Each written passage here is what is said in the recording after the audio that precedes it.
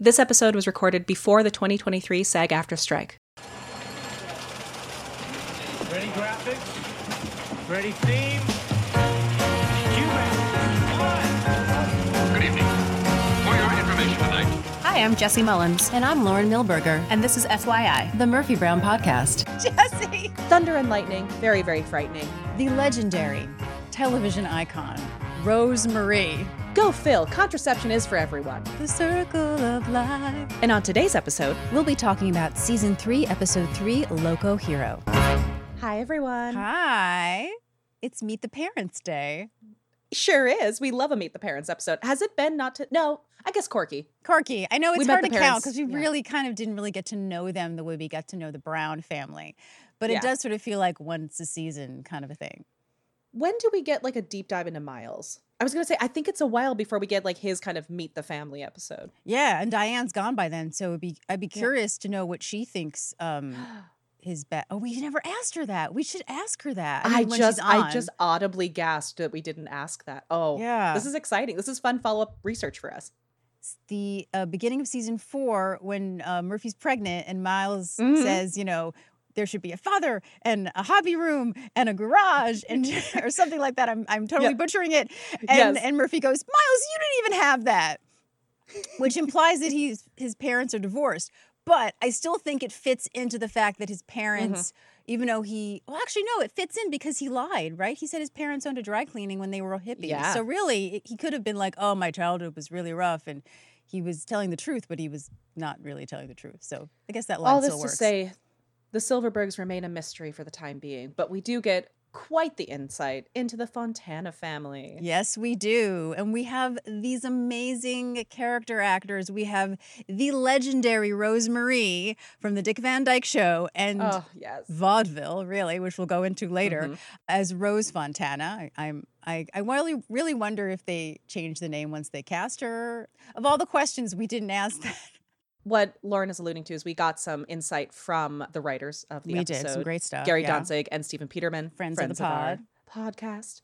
And one of the things I think it was Steve, says that the plus side of being at this point with this show is that they had an embarrassment of riches of talented pro character actors that they could bring in for roles like this. So it almost makes me wonder if Rosemary was like kind of the archetype as they were writing it.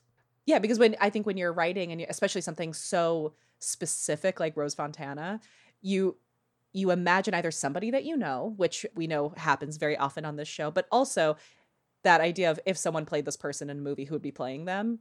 Yeah. And I feel like this is, if I was writing Rose Fontana, I would have been imagining Rosemary. Yeah, I wish she'd come back more. And I really love all her scenes in the flashbacks we get later on this season. Yes. Of a baby Frank. And Mm-hmm. here's the thing. So we know from Brown Like Me that Frank is one of 7 kids. He's the middle, he says, of 7 kids, which totally tracks. And that therefore he gets left places all the time.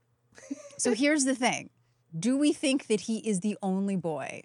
That is so the vibe that I get. That's the vibe I get too. And I feel like if he had an older or a younger brother, it would have come into play, right? Because of Yes. his sort of insecurity and also his either like toxic masculinity or his like insecurity about not being a so-called like idea of what masculinity is, which is of course not true because he's a lovely human being and needs to just be himself. I feel like that would have come up in conversation that he had a brother in some way, either someone he looked up Yes. to or someone he felt intimidated by. Speaking of the guest stars that we meet Dominic Fontana, the father played by the legendary Barney Martin.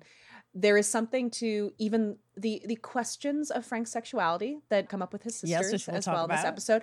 There is something about imagining Frank and his neuroses and his comfort around women in a gonna way say that is that, not yes. like his comfort in his platonic relationship with Murphy that makes me feel like a boy who was raised surrounded by girls, who is often forgotten and probably doesn't have that much of a relationship with his father. Yeah. Where he has a discomfort around traditional masculinity and the traditionally masculine men around him that gives me, he didn't have a lot of fellows. Yeah, I think so. And then we get more into that of like the jacket he wants to wear when he's a kid because it's the idea of being like a cool man, you know, and his first kiss. But we'll talk more about that when we get to that episode. I just watched it to get like some reminding of those scenes. So, But also, sweet Frank. I don't want Frank any other way. I love his neuroses. I love that he wants to be, I love that Frank wants to be toxic masculine, but he just can't because he just isn't. Yeah. And I think that, you know, you hear stories of a lot of men who have a lot of female friends because they grew up with only sisters. Not that that's always what happens, but it's a common thing that you can watch this episode. Mm-hmm. The link is on our website and in all of our link trees. So we hope that you will follow along with us as we go through season 3. So also, I should mention, as we said, this episode is written by Gary Dontizg and Steve Peterman. It's directed by Barnett Kellman, and it aired October 1st, 1990. The title, if people don't realize, is a riff off of the film Local Hero, which, oddly enough, I saw for the first time last year. Really? I had never seen it. I don't remember when I saw that. I mean, Well, I Peter think I probably saw it. Capaldi. Yeah, like It's his first film. I saw it. Yeah. Mm-hmm. Peter Riegert, Burt Lancaster. Shall we jump in? I think we should definitely jump in. So, Loco Hero opens to a very familiar bass line. Everyone knows the song, whether you know the name of it or not. Lauren and I did because we're those people. But you hear these very iconic bass notes that eventually will turn into some wah-wahs and some other things. But it is the opening chords of Papa Was a Rolling Stone. Yes, and Papa Was a Rolling Stone was penned by Norman Whitfield and Barrett Strong, who recently passed away, and we've talked about him on the show before, and was sung by The Temptations. We know them. We just saw them recently on the show. Did. And something interesting is that the Funk Brothers are playing the backing track that we have here. We recognize we talk about them a lot. And what I also thought was interesting is that, you know, we know the Rolling Stones, obviously, like, that's a reference to the same sort of idea. But they were saying that that was something that was sort of said in the neighborhood, you know, Rolling Stone gathers no moss. But also it comes from a saying from Muddy Waters, who used the name for a song, which is how the Rolling Stones actually technically got their name.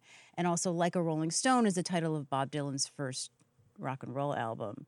So I wanted to mention the fact that it does come from Muddy Waters, because I think sometimes it's not mentioned, particularly the basis when it comes from an African-American performer around that time, right? Like, and we have these white performers who are more known for it. And so that was something interesting that I found out in my research. This song came out in 1973, so it's later than some of the music we've had on the show. It's the second version of it. The first version was in 72. Yeah, it is. So yeah, I love this song. You hear those opening chords and immediately I'm like, there is a bust that's about to happen. There are cops circling the door. Something action is gonna happen. Guess what? Something action does happen. Frank, our intrepid reporter, is in action. He's getting closer to the action. He ducks under police tape to get info on the 7 hostages.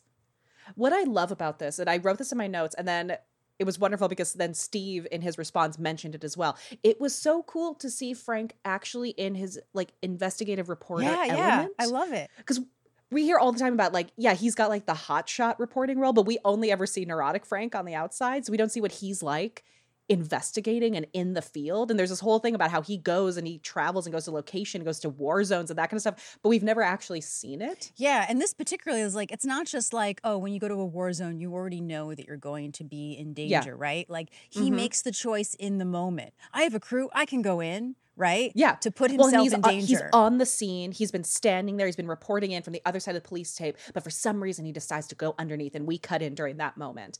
Steve wrote to us, Joe loved, as any actor would, having the central storyline, and especially loved the opening where he got the chance to play a heroic field reporter he was supposed to be. And I was like, yes, because that's what we've been told. We've been told that's what he does. So anyway, it was really satisfying to see Frank do his thing. It's not just there for no reason. Like, it then, which I had forgotten. So when at the end, you know, Murphy brings up his bravery in work, but not his personal life, it's like, oh, you just like fit that in. It was like there for a reason. Oh man, it's just so good. So as we're watching Frank, you know, quiz the police officer in front of him, we find out that the gunman won't release anyone unless he can make a statement to the media. Frank immediately is like, I'm the media. I'll go in. I got this. All I want to say is he walks forward with his arms up. I wonder how his camera crew felt. There was no conferring with his camera crew about the fact that they're going in. Jesi, you're right. You know, he's like, I got a crew, and he takes off. He doesn't look at them. he just heads on it. I'm like, this poor crew. What does Frank Fontana do to these men? Yeah, right. And there's an upcoming episode where we sort of find out through written words, so to speak. I'll explain it later. That there are other producers on the show other than Miles. Yeah. Which makes sense, right? It's like, you know, your segment Absolutely. producers, right? Have to be able, he can't produce every segment, right? Yeah, like someone would travel with Frank to go somewhere. Right. So maybe this is like Frank's crew. So they're used to him, like, I'm putting sure. stuff? Like what I like is that to me, this is not an error in sitcom filming. Yeah. I think it's actually, it gives a wonderful story of the idea that I imagine this is how Frank is in the field. Yeah. I imagine that his crew just knows they know if they're on the crew with him, he's gonna just make a choice and they just have to follow because that is their job. Yeah. And Frank, I assume that there is kind of a brotherhood here of a, like, we follow the story. Yeah. They're letting out the hostages and then he goes in with the camera crew. Again, this poor camera crew. But what I like is then we cut to him walking out with the cops. And for some reason, Frank, as the liaison, is holding one of his cuffed elbows as if he's a fellow cop. But it also feels like Frank has had a deep conversation inside with Oh, this yeah. person. And so he's protecting, right? Like he feels like he's protecting this guy. No, that's what I love is that for some reason the cops have not been like, okay, your job is done here and taken him. Like the way the gunman is looking at Frank, bless this like featured extra who played the gunman. Yeah, he's really giving us good. such a story about the way he's looking at Frank. I'm like, oh, this man bared his soul to Frank. Like they are connected. And Frank was like, I'm going to take care. If you come out and you let the hostages go, I will make sure that nothing bad happens. I will listen to you. Yeah. So we are not the only ones impressed by Frank's bravery and the action of this moment, because as Frank is walking out with the gunman gazing at him like a lost puppy, our camera pulls back and we're watching all of this unfold on a screen in Murphy's office. Murphy is sitting at her desk, her back to the screen, with her glasses on, holding a mug of coffee. At her desk chairs are Jim and Corky, rapt attention watching the screen. Miles is standing eagerly at the controls of the VCR, and Frank is standing behind him in a perfect position to both watch himself, but also watch the people watch him, I must say. And we see, as it pulls out, we see Miles's finger hit pause on the tape, and he says, cut, print, Emmy. Miles says, primo television, Frank. That's one of the bravest things I've ever seen. And what I like is Grant plays him so sincerely, so earnestly impressed and excited about this. Like, this is good ratings. Miles. Yeah, this is not Miles performing excitement. Miles is legitimately so impressed. And Frank does the bashful, humble performance of, oh, he just did what he had to do. And if you call that bravery. And the man, his psychological gesture, like he might as well be just scuffing his feet on the floor. Like, oh, no, if you're going to call that bravery, which everyone does. Corky says she was glued to her TV. All she kept thinking was, what if something had happened to him? And the last thing she said to him, and then what I like is Faith does this so well. Faith shifts back to the moment she said this thing to him. She doesn't just say the words. She shifts back and relives the moment of saying, some people shouldn't wear bicycle pants in public. I love Poor this Frank. moment for Corky. I really do. That she's like, what if the last thing I ever said to Frank? And it's like, no one has to say, he's in the room with you right now. Like you actually didn't need to say it again. And with the same sincerity. Like you didn't actually need to register that opinion again, Corky. It was lovely. My favorite moment is Jim then stands from his seat and walks around and he says, Frank, I never thought you'd surpass the courage you showed when you penetrated the Afghan border past 5 armed sentries. I also have to say, hearing Jim say penetrated was quite a moment. Jesi! I'm sorry he said it. And I was like, No, I love it. I love that you said it. It's so masculine when you penetrated the Afghan border past 5 armed sentries. Like, it's of a time. I'm sorry, keep going. Yep. And he says, but this? And then sweet Jim throws his arm around Frank's neck in this firm side hug, like he's a little brother. And says, I'm so damn proud of you, you crazy son of a gun. And what I like is Frank is legit embarrassed. Like he's so overwhelmed by this praise that he clearly never gets. And he says, oh, this is nothing. And he says, it was actually 8 armed sentries. Murphy at that moment decides to chime in. And this entire time, Murphy is just looking annoyed is an easy way to put it. Mm-hmm. there's some irritation. There's a lack of rising from her chair, a lack of excited energy, we have noted. And she asks if they're all through yet because she hears Frank needs to get back on Krypton. Murphy, I feel like, is annoyed, but she's a little proud of him too. Which I think she's I proud, appreciate. but yeah, yeah, she's proud, but the filling her office with the zealous squealing praise is not her favorite. yes, no, unless it's about her. And then Frank turns into the little brother of sisters and he goes, uh-oh, Murphy's jealous because he's going to make TV Guide's most watchable. And then they all leave her office chuckling and are greeted by a full bullpen of applause, which Murphy looks just as excited that she is not receiving. Frank waves them all off, saying, anyone could have done it. All you need, and then he turns back to the group, is the heart of a lion and nerves of steel. And at that moment, in perfect comedic timing, now I did check the credits for this, and our young actor is only listed as office worker. I think that's Marv. I think it's Marv. I was going to write Marv, And and then I checked the credits, and he's just office worker. Yeah. Well, I think it's because he's given a name when he's an extra, right? Exactly. And so it's not recorded probably. And so they just made Yep. him office worker. And I probably just said office worker in the script. And can I just say, having played those characters where it's oh yeah, book person number one, right? And as we all have. But I remember where they listed me differently in the contract than they did on the call sheet. And then they cut everyone else. For line purposes, but me. And then when IMDb came out, someone else stole my credit for a couple months. So Marv, we see you. We see you, Marv. And we see Marv in this moment walking up to the gang and lets Frank know that security called. His parents are on the way up. Our heart of a lion and nerves of steel man immediately collapses into neuroses. What I love about this is that it's what Joe does so well. It's so it's good. Funny, but it's so real. Saying, oh my God, in a line is one of the hardest things to say sincerely. Oh my God, we say it so much casually, but to sell it as casual, to not oversell it, over-enunciate it, make it a thing. It's actually very hard to have an, oh my God, was it today? And make it different every time Yes. and build. And it's great. This is such a great showcase for Joe. Yeah. He makes some of these cliche neurotic spirals sound very natural, which is really hard. It's really hard to sell. So he's saying, oh my God, what is today? Someone says Thursday. No, today's date. Jim says the 16th. Good Lord, Frank, what is the matter? Frank is spiraling. How could he do this? How could he forget? We're all like, oh no, something happened. And the elevator opens and two of the most surly and sullen people walk out. They are holding luggage. The male of the two is wearing a garment bag hanging off of his neck in a very uncomfortable way. And the older female is holding 3 oranges. Frank spins around. Mom! Pop! And the woman we now know as Mom says, oh good, he remembers who we are. Too bad you didn't remember to pick us up at the airport. This is Rose Fontana, played by the legendary television icon, vaudeville star, Rose Marie.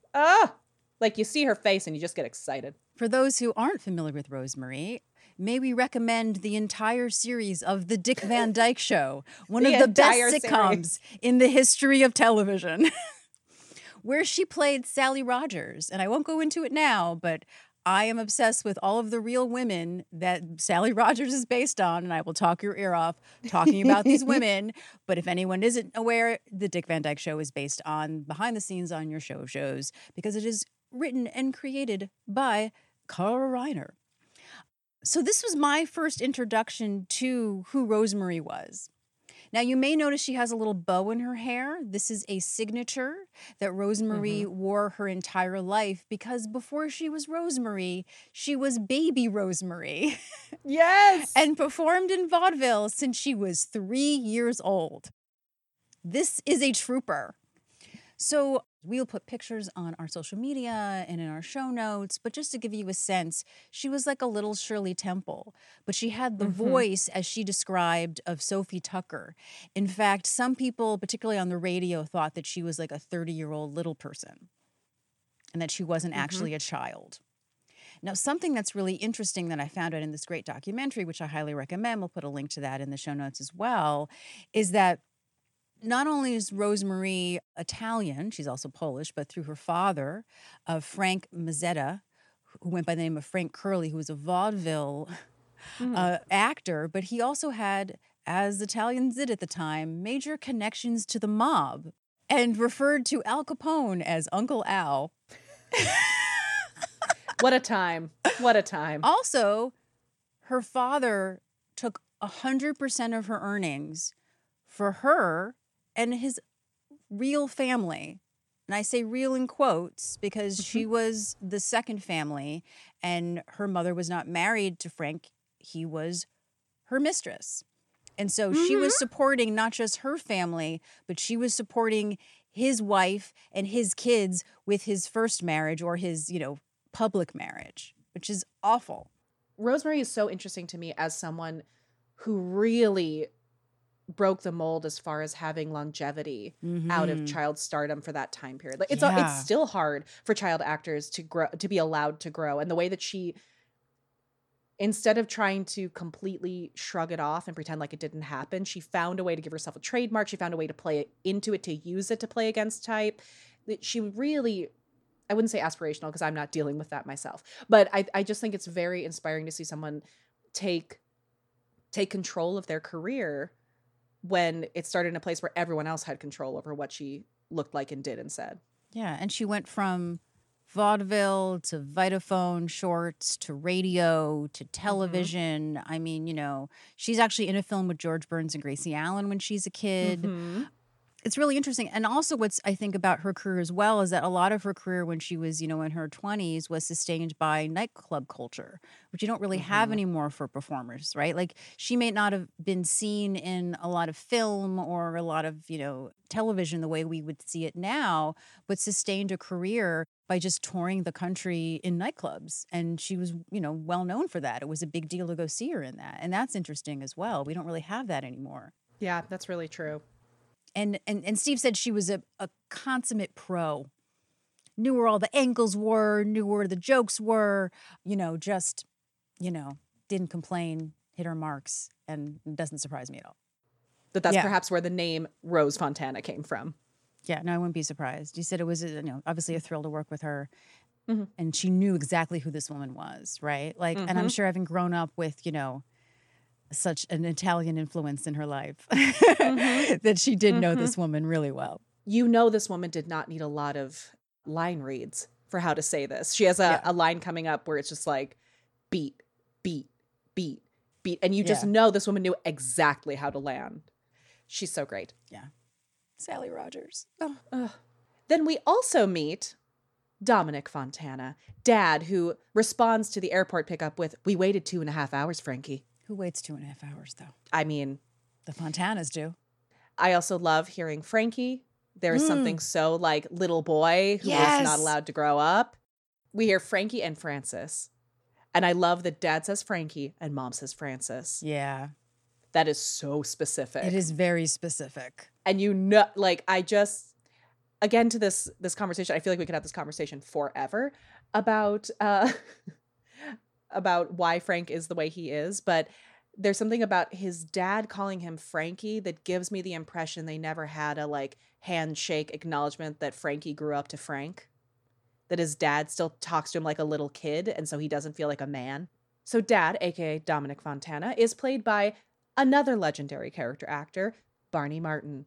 Barney, I think a lot of people might know as Morty Seinfeld. I feel like that's the Jerry's big one. father on Seinfeld.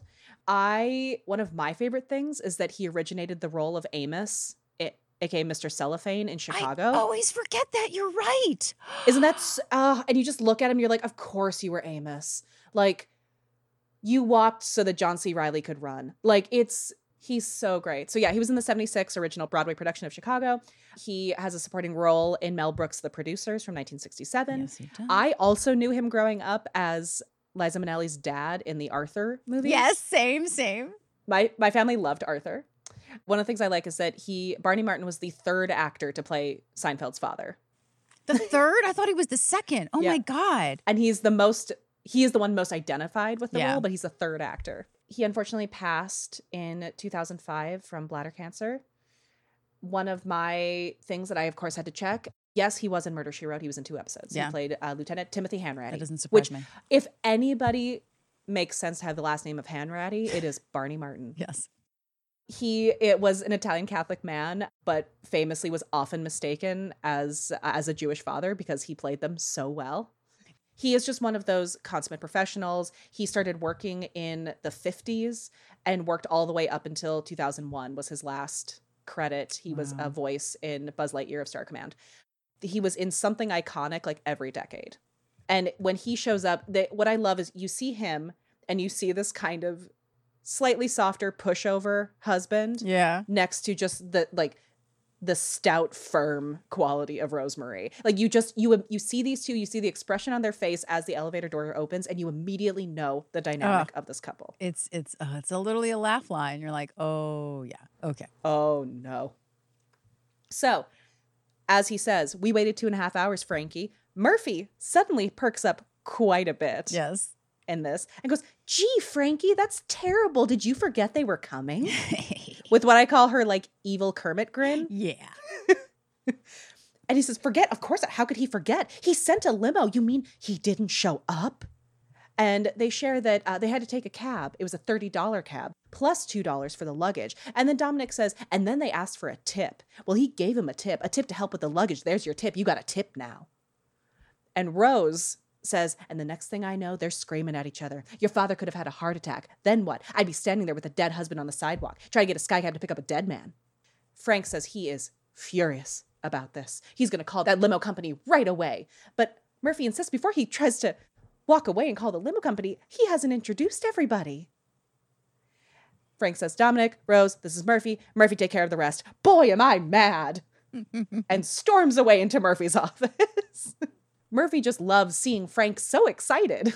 Just like tease. So mean. I love it. She reintroduces herself, and then the rest of the group, there are handshakes. And I wrote, Corky immediately starts hosting. Oh, you're right. She does. That hadn't dawned on me. You are correct. Yeah. I feel like she knows that of the people left, who's the host of the group. So Corky tells them to make their way over to the table, make themselves comfortable. You know, this is the conference table where they come up with many of the exciting stories they see on the show every week. To which Rose says, well, they don't watch the show that much. Wednesday is canasta night. I know that this is going to, really sort of, be pushed to the limit, right? Mm-hmm. I think that you hear a lot of stories like this about family members of famous people, actually, where it's like, because it's family, they're just like, okay, like, that's just, I can't watch every episode, right? Like, they tell you the truth more, your family. Yes. Yeah. They're not fazed by your celebrity. They just see you as the kid you were. They don't actually care and think that you're fancy the way the rest of the world does. Coming from a family of card players, the Wednesday is canasta night. I really understand the sanctity of that night. I know canasta well. It's a lifestyle.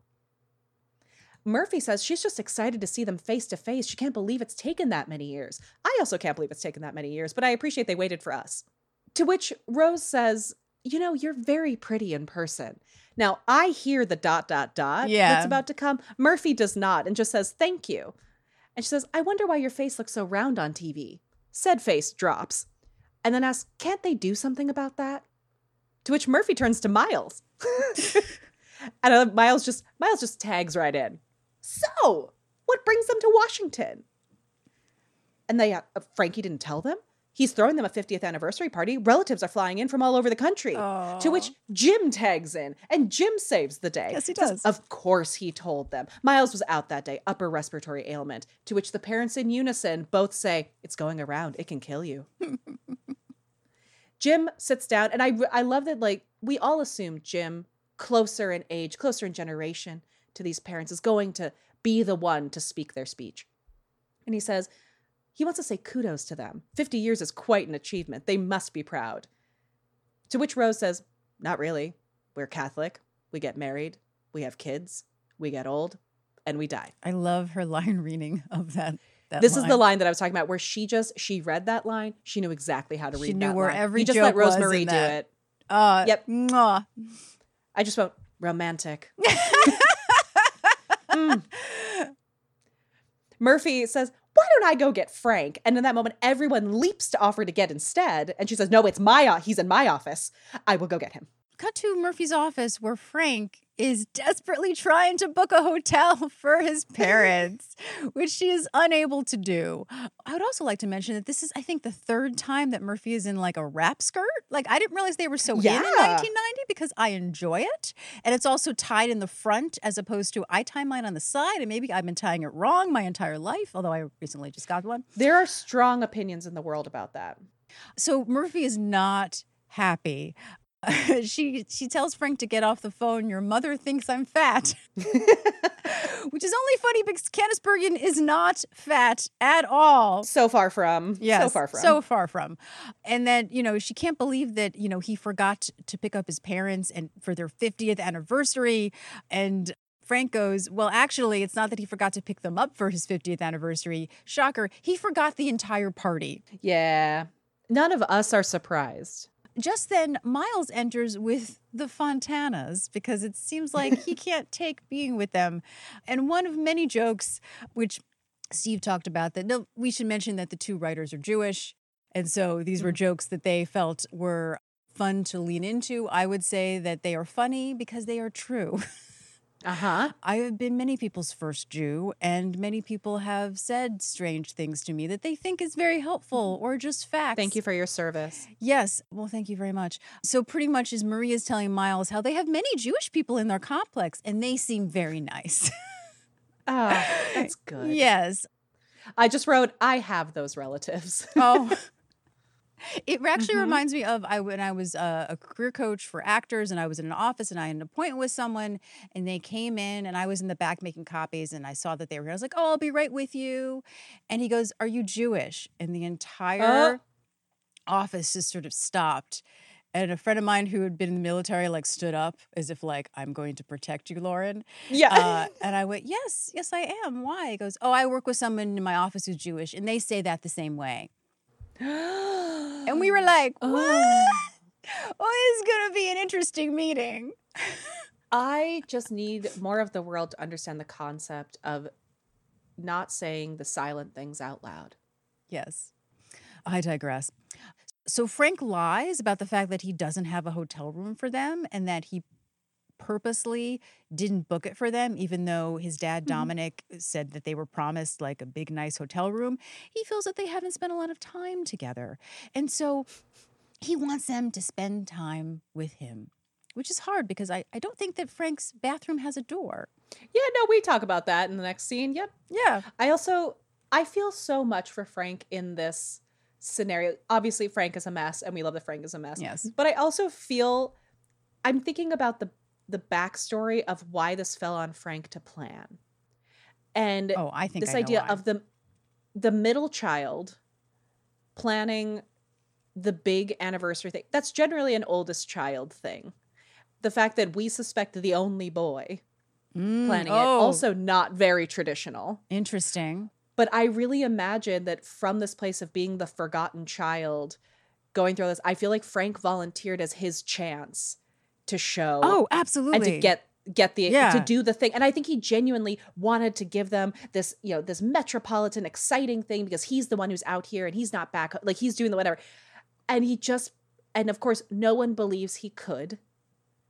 And then he inevitably becomes the self-fulfilling prophecy of everything that they thought he was going to be. He ends up doing it by forgetting and dropping the ball and is hurt. I just feel so much for this man who is doing everything everyone thought he was going to do, and he's trying so hard to prove that he didn't. I mean, I can't believe I forgot. It's just there's so much pressure on that line. And also I think as probably the most successful, richest person in the family, it probably was big shot has the money. And for him to be like, oh, look how impressive I am. Be proud of me. I'm going to throw money around. And then he just completely just messed the whole thing up.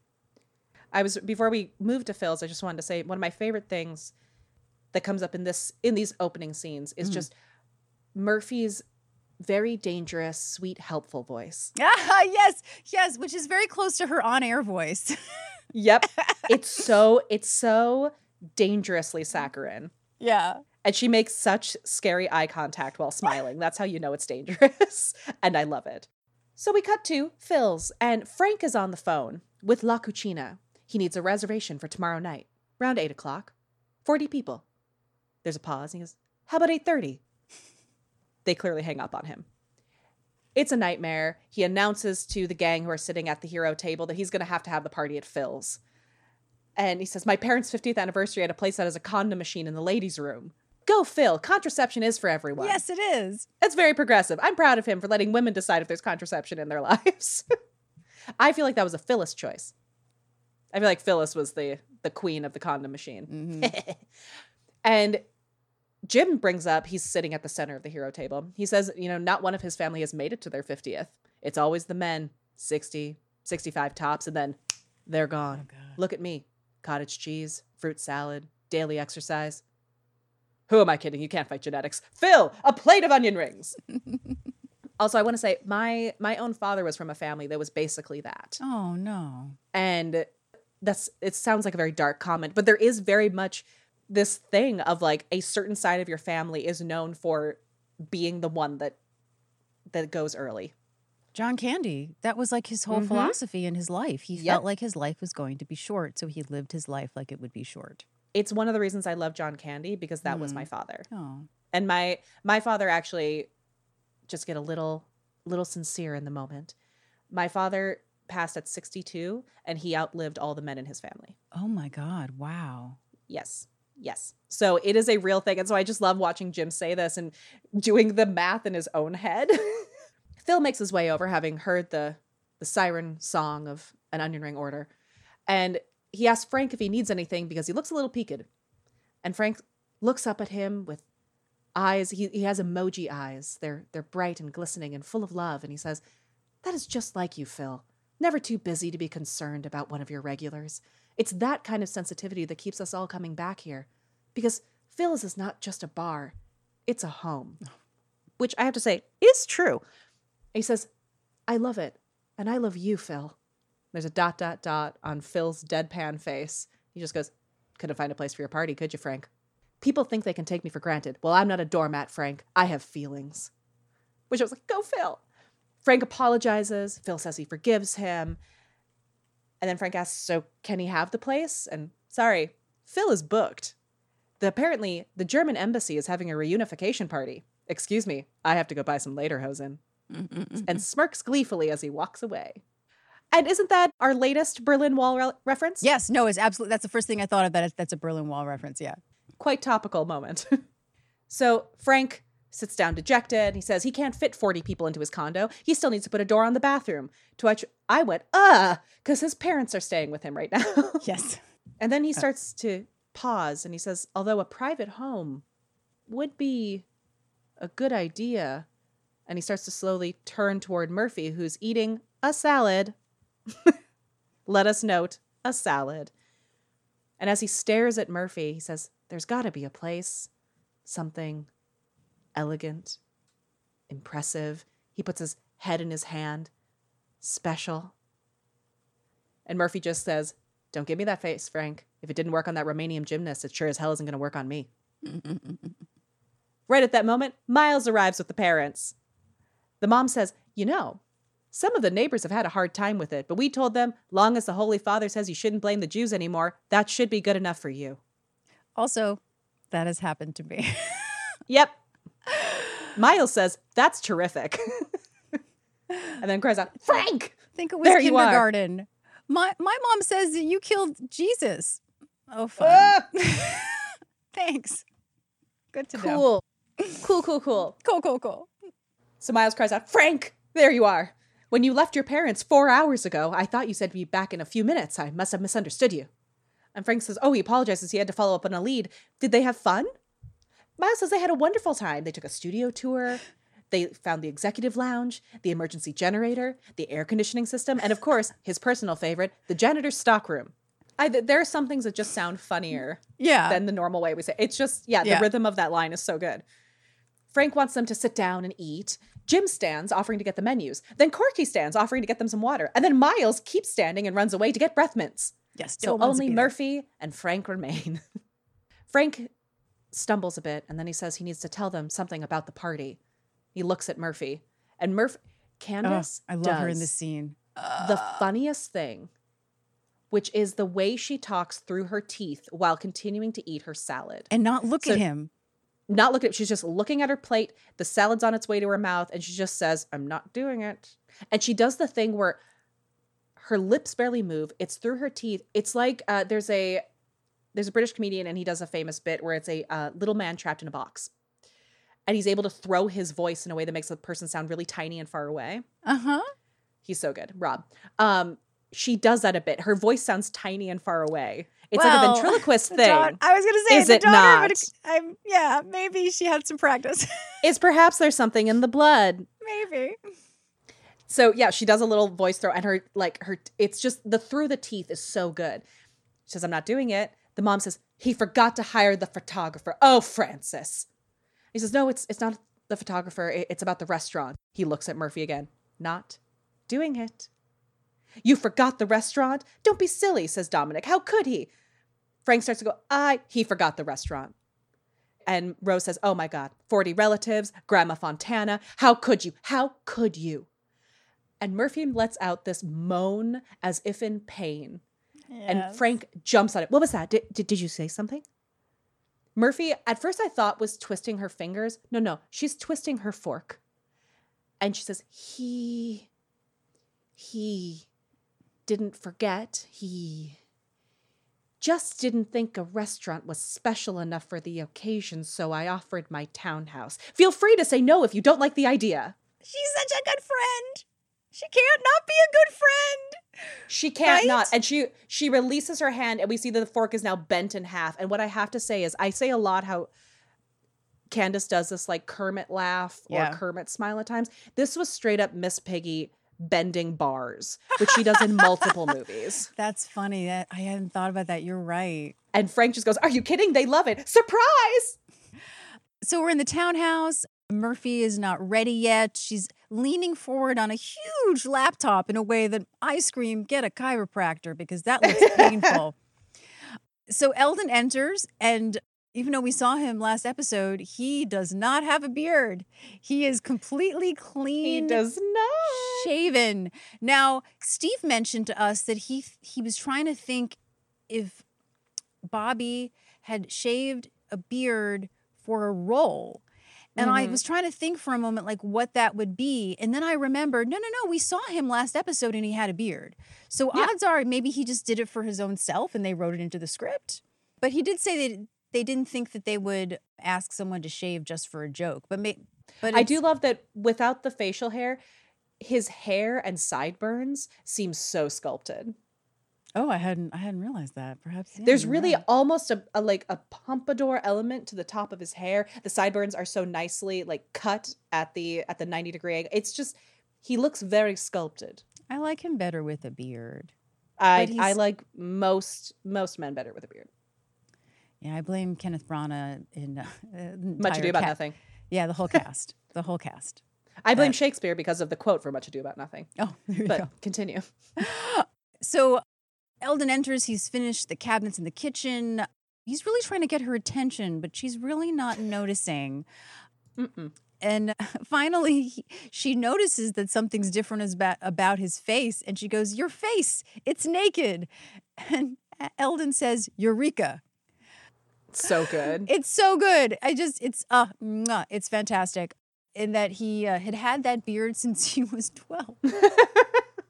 I believe it. She really looks at his face. She really has to think about it, but she thinks she likes it.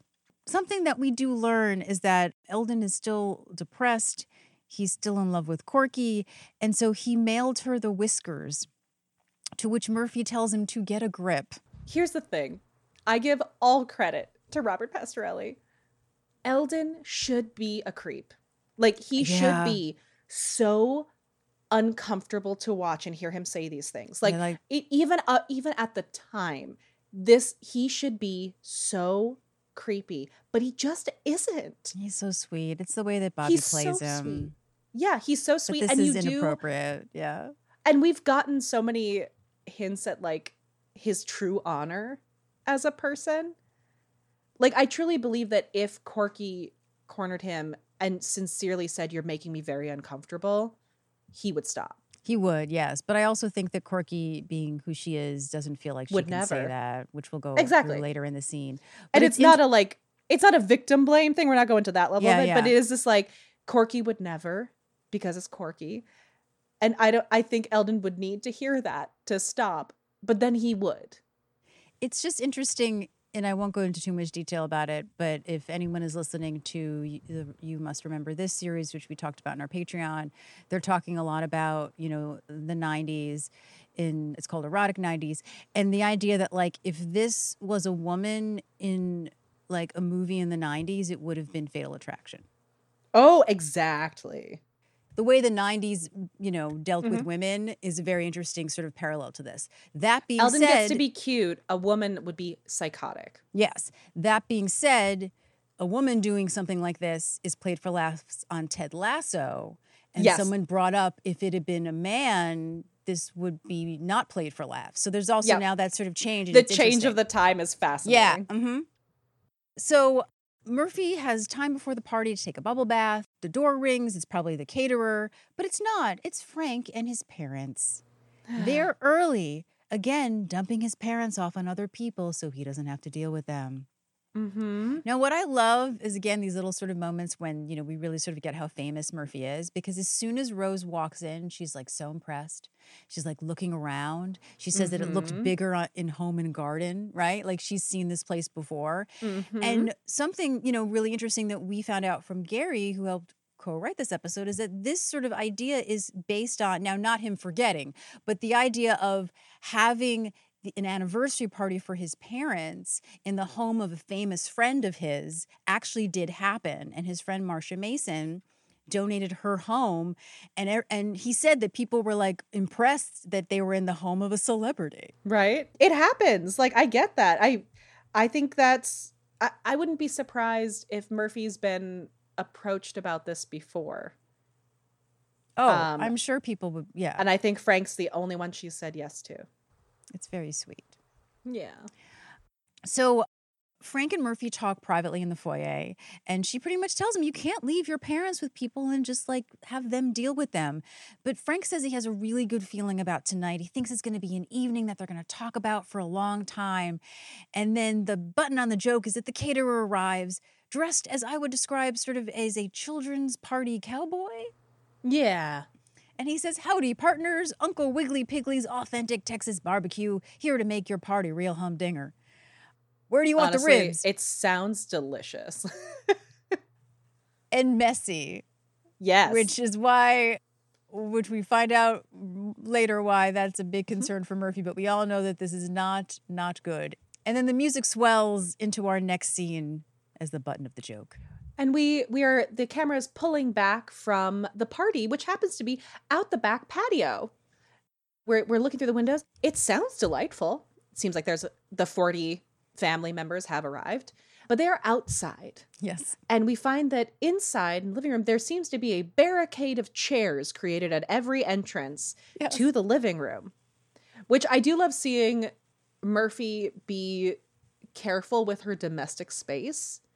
She's never hit me as the type of person that would care too much about her living space in that way. There's someone who's like cleaning every surface and making sure it's spotless. This is different. There is a Texas barbecue happening with people with bibs on outside because people are wearing Uncle Wiggly Piggly bibs outside. Yeah. So this is not a normal affair where you could, hold a little plate with some hors d'oeuvres, and a classy affair where people aren't going to spill. These are people dripping like butter from corn cobs and sauce from ribs everywhere. Yeah. And you get the sense it's like this is probably all that Frank could get on short notice. Yes. Frank is not in the party. He is alone in the living room on the phone, saying that he knows it's late, but it's important that he speaks to the senator. Of course he'll hold. Murphy is chased in by a man who we find out is Uncle Sal, sharing his medical story. Apparently, after they opened his chest, they took a vein from his thigh. Oof. Murphy, by the way, is also in a really, really fun-looking lace crochet white sweater over blacks. Like, she's almost in, like, catering hostess outfit. She's not dressed for ribs, we'll put it that way. She says she can't wait to hear how it turns out, but you know the rules. No one's allowed past the chairs. She'll see him outside again. Remember where they left off. Vein in the thigh. And Uncle Sal makes his way back out. I don't know why Vein in the thigh is possibly my favorite joke in the entire episode, but I think it's so funny. Murphy then marches her way past the chairs over to Frank, says he's been on the phone for over 45 minutes. Get off it now. Get off, get off, get off. Frank says he's a reporter. When there's a fast-breaking story, he has to go with it. Oh, and at that moment, Senator Holden arrives on the phone. He says, Senator Holden, he was in the press gallery last week when the senator proposed a National Gingivitis Prevention Week, and he thinks there's a big story in it for FYI. Murphy says this is unbelievable. And right at that moment, Rose arrives. She's yelling out the back, "That's it, Teresa, no more cigarettes." So I've had canon that Teresa is another sister, just because we only ever meet 2 of his sisters at a time. Do we ever re-meet any of the sisters? No, it's just that, so the only time that we ever meet a sister is we meet 2 sisters in this episode, and then On Another Plane, when we flash back to his childhood, we meet 2 sisters, one of which is a blonde and one of which is a redhead. But so we have 3 outstanding sisters. Yes. We could also say that the blonde here could be the blonde when they're younger, because we don't know their ages. So I will be honest, I love this headcanon. I'm happy to accept it. In my mind, Teresa was Rose's sister. That's another... Was like a raspy voiced aunt.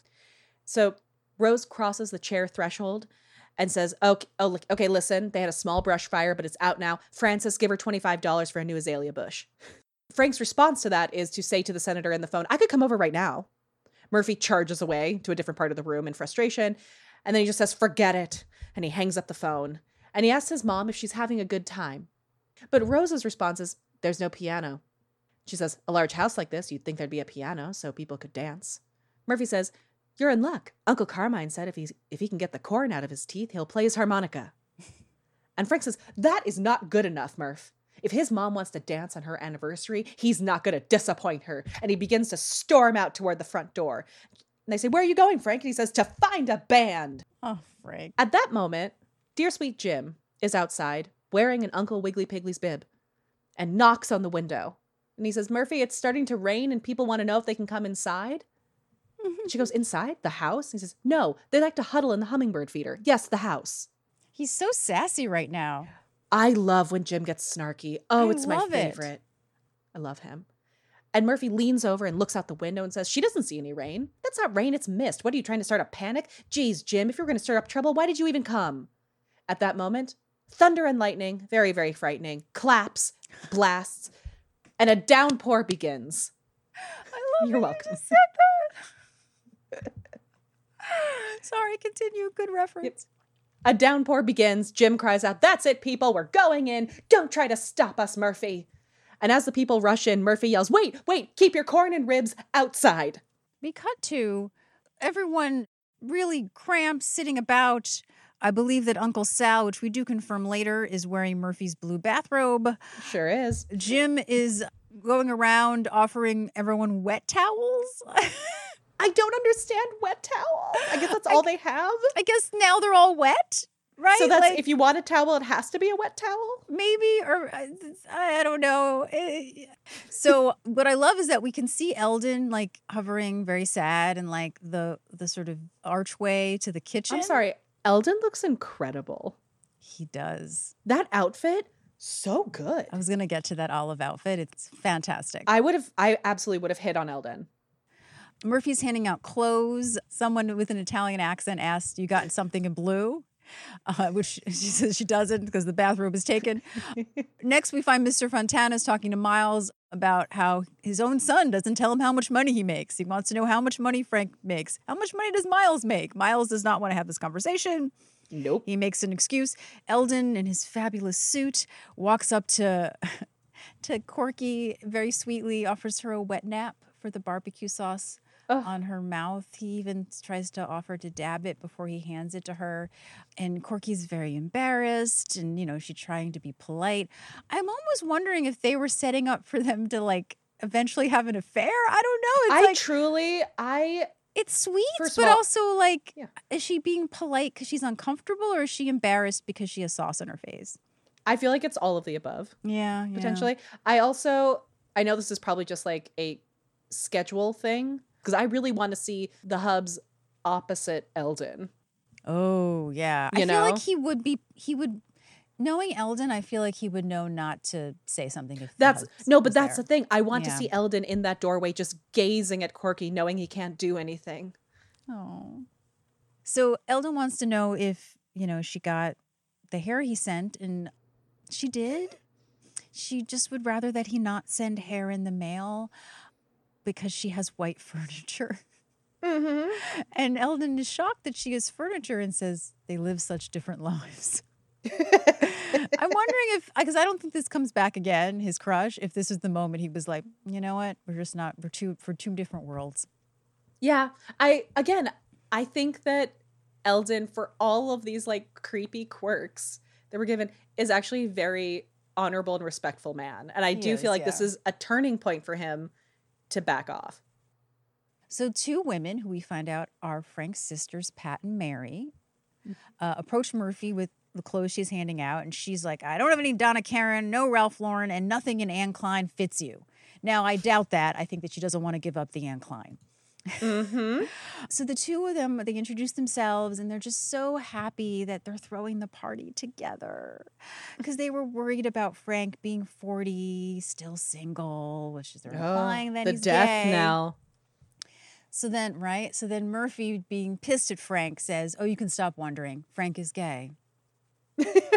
Now, something that we hadn't known that we were going to talk about is, if anyone has listened to our interview with Gary, we highly recommend that you go back and listen to it. And he does touch on this, that we were so excited and amazed to hear, was that to Gary and Steve, they felt that they were slowly writing Frank as a character who was going to realize that he was actually gay.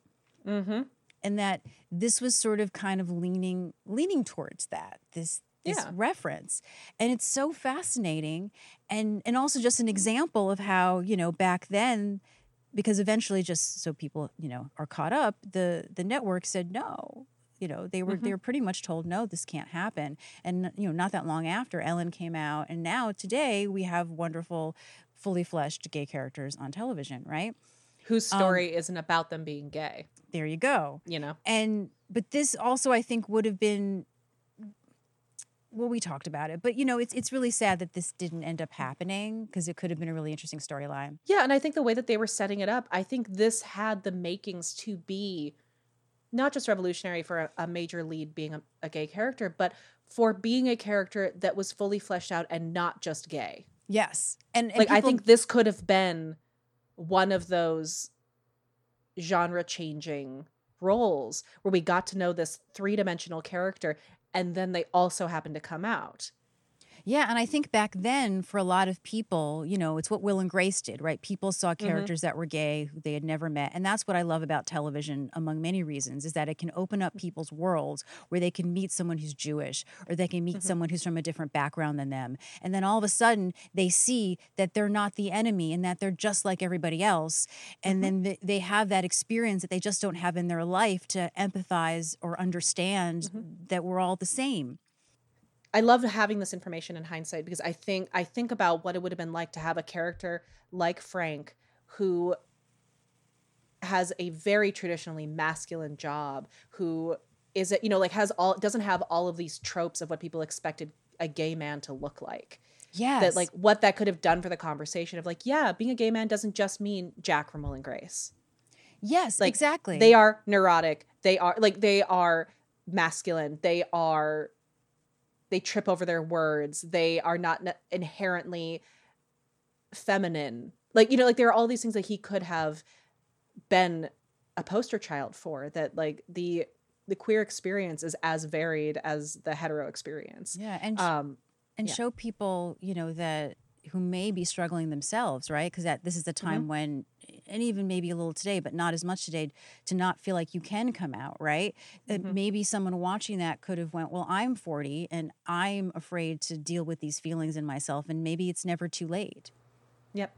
The idea that someone like Frank could be, even with his neuroses, because we know he's a neurotic, tender mess, that someone like Frank could have the power and position and status and also be gay would have been so powerful. It really would, yeah. And I think so. I like knowing in retrospect that he was. Yeah, and so it makes this section not just feel like Murphy's being petty, even though she kind of is. We know that Yeah. there's more behind that. So Frank shows up. He says he was this close to getting the harpsichordist from the Sheraton, but Murphy has had it. She goes, I could kill you right now, Frank. I could kill you, and I could eat a sandwich and go to bed and not think about it because I have really had it. Frank's father comes over and he comments that the coffee is like dishwater, and it's the last thing at the party, and so it's the only thing that people are going to remember. And then it's time for his speech, but Frank needs to leave because he's got to get coffee, which obviously is just an excuse. And this is when Murphy gets really serious, right? Like before it's sort of played for laughs, but now she's really serious with him that he needs to stop running. Mm-hmm. He can't just walk out. He needs to make this toast. And he says he can't, that everything that comes out of his parents' mouth is depressing. Nothing he ever does is good enough. All he wanted to do was make things better for them. And it never works. And Murphy has this really great speech, which I think is so important for kids, even as adults to understand, is that a lot of times when your parents get to a certain age, they're just not going to change. Mm-hmm. Right? They're also human, right? They're not just, your parents had a childhood and traumas and things they had to deal with as well, right? And that he just needs to put up with it until we all grow up and become our parents, and then our kids tell their friends how crazy you are. And I thought, the circle of life. And so they're calling Frank over, and, speech. And Frank is just like, I can't do it. And that's when Murphy hits him with the zinger that we talked about at the beginning. She says, you know what, Frank? Doing all those heroic things on camera, I thought you'd be braver than this. You faked me out. Good. So good. And what's great is that then Frank says that maybe I faked all of us out. And then he leaves. Joe is so good in this episode. He's so good. Like, we were talking about this before we started recording, but this was an episode that I remembered existing, but I really forgot a lot about. It's not one that I remember moments from it, the meeting of the parents, that kind of thing. But it's such and I don't mean this negatively, it's such a quiet episode to me. Yes. But it's so impactful watching it now because it gives us, it's very funny, obviously, but it brings such a subtle depth to Frank's character and all the things we laugh at Frank about, but it brings such honesty, but with such a deftness that it's not too heavy. But those lines just hit. They just hit in such a wonderful way that is earned from 2 seasons of getting to know these characters, so we can be that simple and quiet with it. And it's not played for laughs, right? It's not the neurotic of like, I guess I'm just a loser. It's this, I guess it's just all fake and not really that brave. Like he's really sad about this. Yeah, it's really heartbreaking, And Murphy is, I think, just deeply disappointed, but also just sad for him. Mm-hmm. So Murphy is forced to do a toast. She says that Frank left his wallet at the 7-Eleven. And so he told her what to say.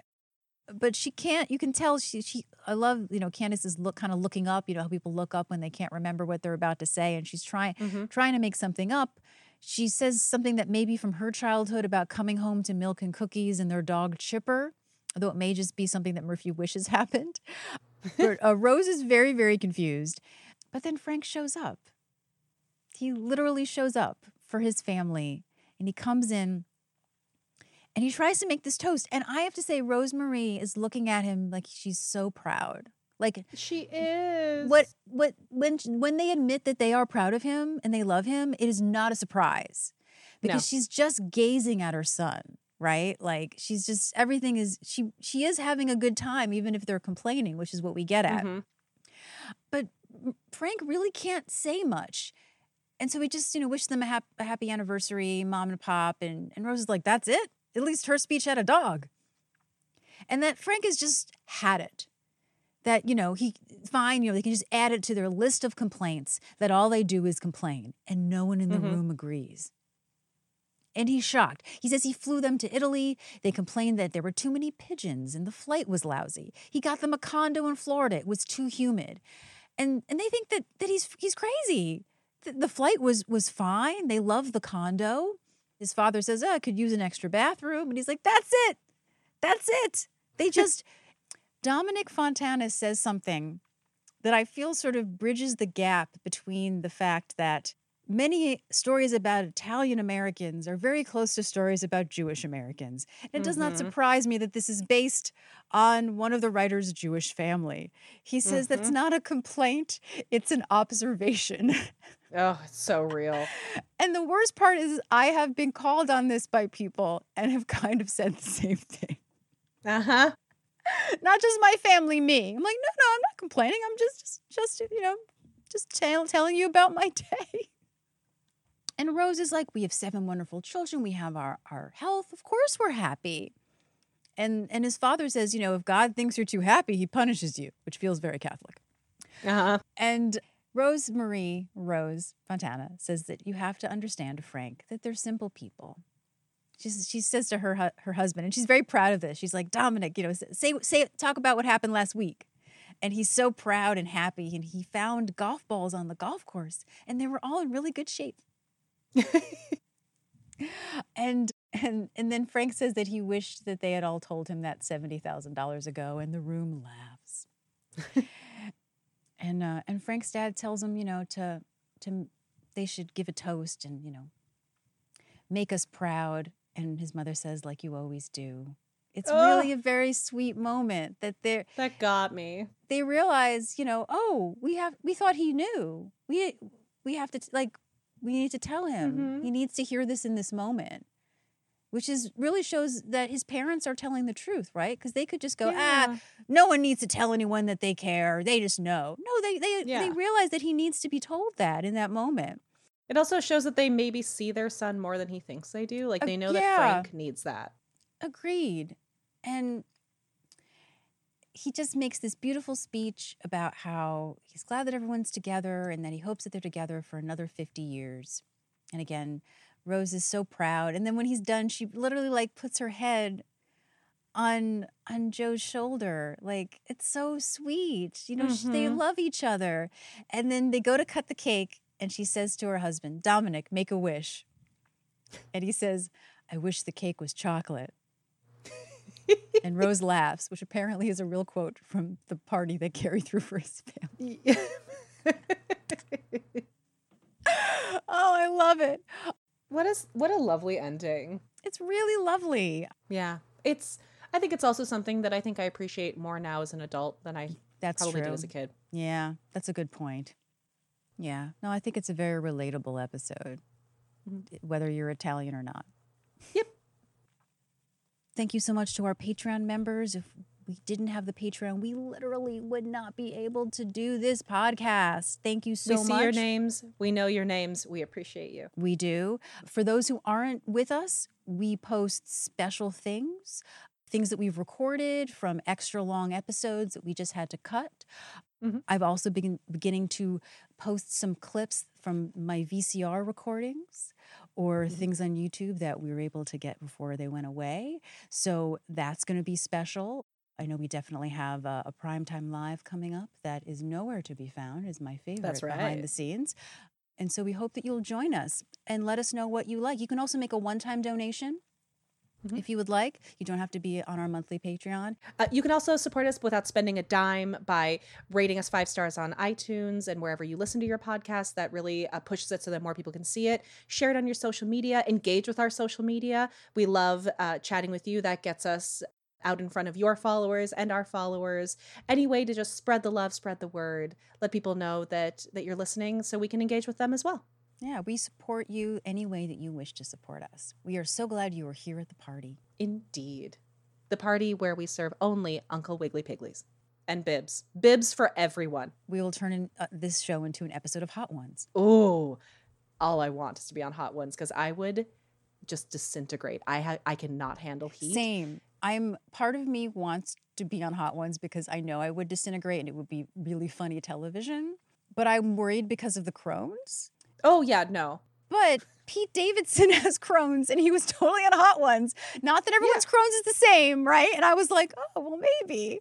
I might have to consult my doctor. They do have a spit bucket. I guess maybe I could just, wish it in my mouth, right? Are you allowed to spit the whole thing out? But we'll talk to him about it. And so we'll see you next time. For another edition of FYI. The Murphy Brown Podcast. Eureka!